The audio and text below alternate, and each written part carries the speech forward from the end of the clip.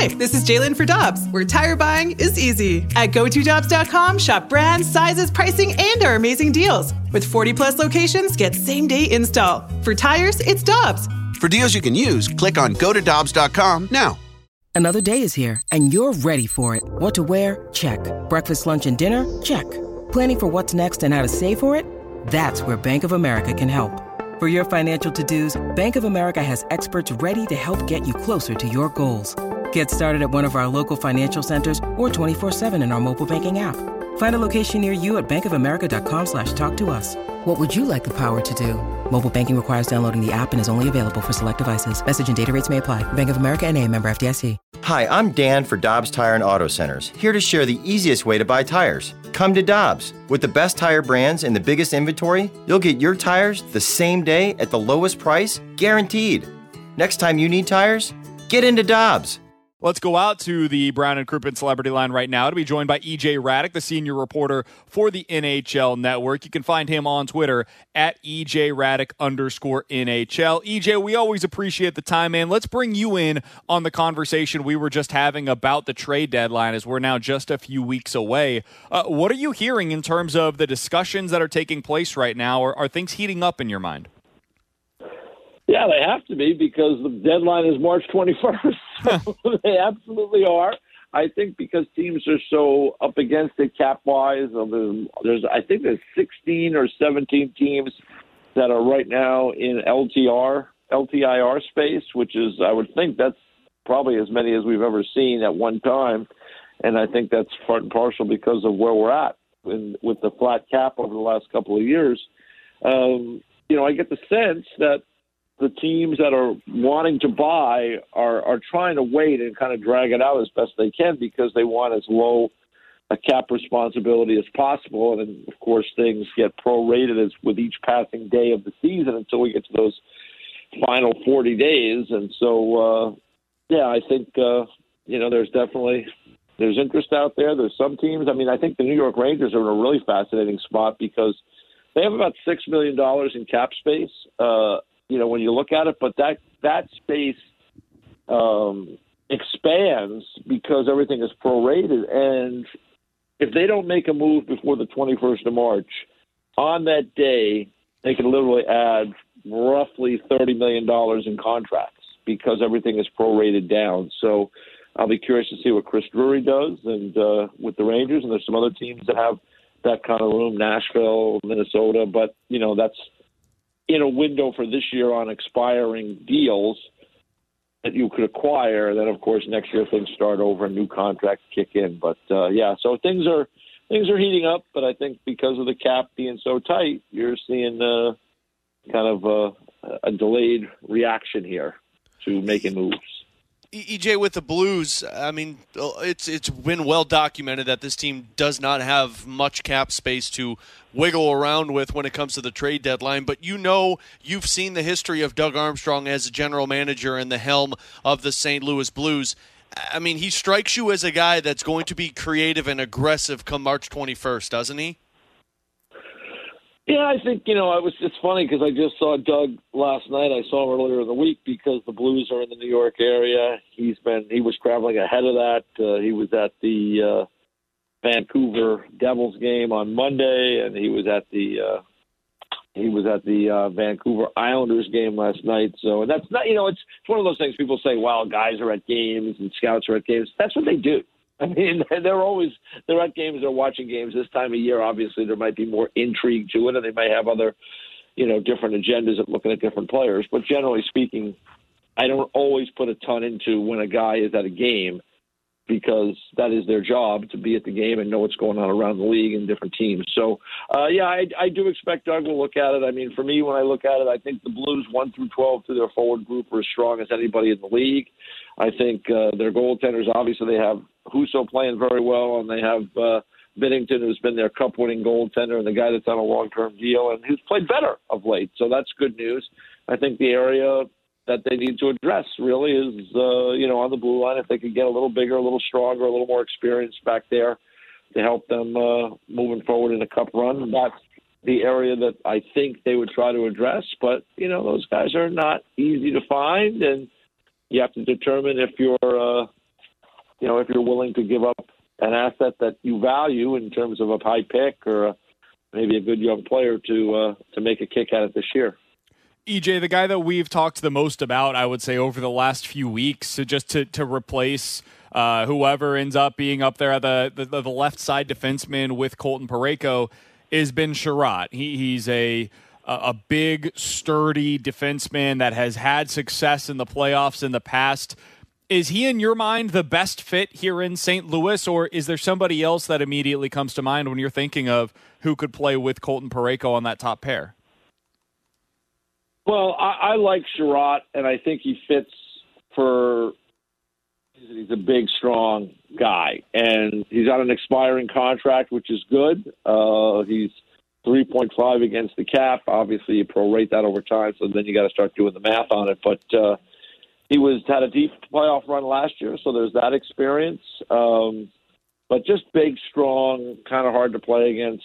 All these guys, you're not talking about getting perfect players. He's going to make mistakes along the way as well. That's going to happen. But I just think that's, when St. Louis won the Cup, as you guys know, I mean, they were big and strong and sturdy on the blue line. I mean, they were just hard to play against, guys. It wasn't that they were necessarily mean. It was just that they were long and lanky, and you had guys like Edmondson and Pietrangelo and Boomeister, and to add to Parayko and the other guys they had back there. So, Bortuzzo. I mean, that was kind of, part of their MO and what made them successful that year. And I think with the changes they've made to their team, they're still, I think, pretty good on defense, but they're just not as big and strong and hard to play against. And so that's, a guy like Ben Chiarot, I think, would be a really, nice fit. I think there's going to be a lot of teams that are looking for that type of player to add to the mix. But I do think, especially being a left side guy, I think he'd be a really good fit to kind of push the Blues back into that, having another one of those guys that is hard to play against, just long and lanky and tough to deal with in the D zone. EJ, the Blues have been playing really well since they've returned out of that Olympic and All-Star break. I don't know if you would label it this way, but for me, like, Colorado's that best team in the West, and then I think it's Calgary and St. Louis. Do you view the Blues that way? And if not, how far off are they from being up there with Colorado? I think that you're right. I think Colorado is the best team, and I've talked to some executives in the Western Conference who they're all kind of in agreement. Now, it doesn't mean necessarily that Colorado's going to win, because people have felt Colorado was really good for a couple of years now, but they're really strong. They're having a terrific season. They haven't had too many dents in the armor. I mean, they had a loss last night to Arizona. Arizona's kind of caught them twice now, but this is a team. They've got 11 regulation losses in 55 games this year, and a .764 points percentage and a plus 64 on the season, which I think is the best in the league. So this is a really good, strong team, and so I think there is a little room in between them and in Calgary and St. Louis, which are kind of next. Vegas is really struggling right now. They've had a lot of injury issues there. Eichel is back, but Stone is out. The goaltending is, Leonard came back, but he's been dealing with maybe not 100% right now. So, they're falling out of the picture a little bit. But I think it is Colorado, and then I think it is St. Louis and Calgary. I agree with that. I like, if it stays the same as it is now, guys, and Minnesota and St. Louis were to meet in the first round, I like that matchup for the Blues. Not to say that Minnesota is not a really good team. I think they've been really impressive this year.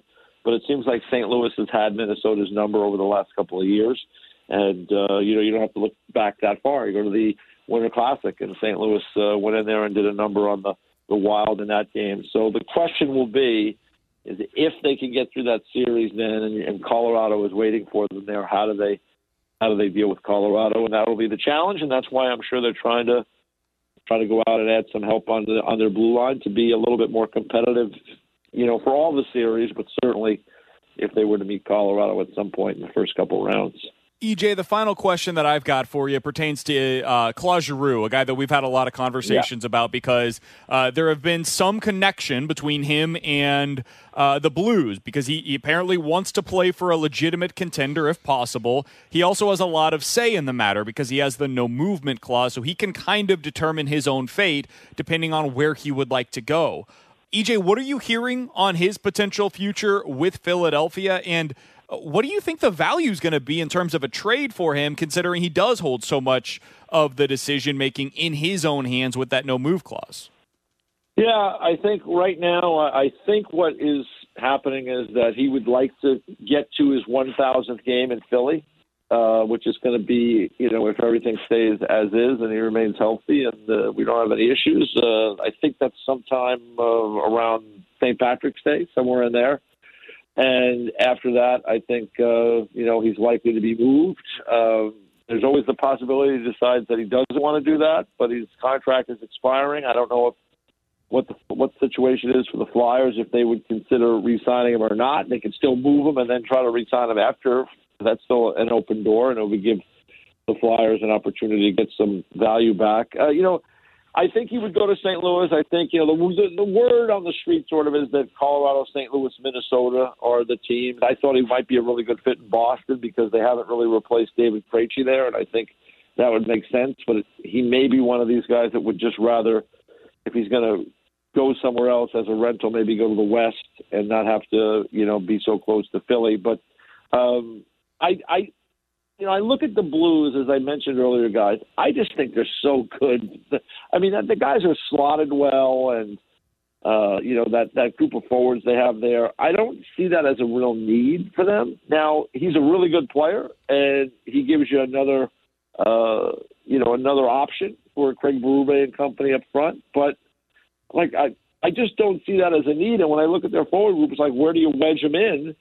And I'm sure you could do it. I mean, you could move Barbashev back and move him in somewhere maybe with Shen and Kyrou, because he can play the wing, he can play center. He's a real valuable piece. But you talked about limited cap room and what it might take. So I don't think it's out of the realm of possibility. But when I look at it and I look at their roster, I look and I say, hey, you got to figure out a way to help that defense be a little bit better, and that would be my main focus. He's EJ Hradek. Find him over on the NHL Network. Give him a follow on Twitter. At EJ Hradek, HRADEK_NHL.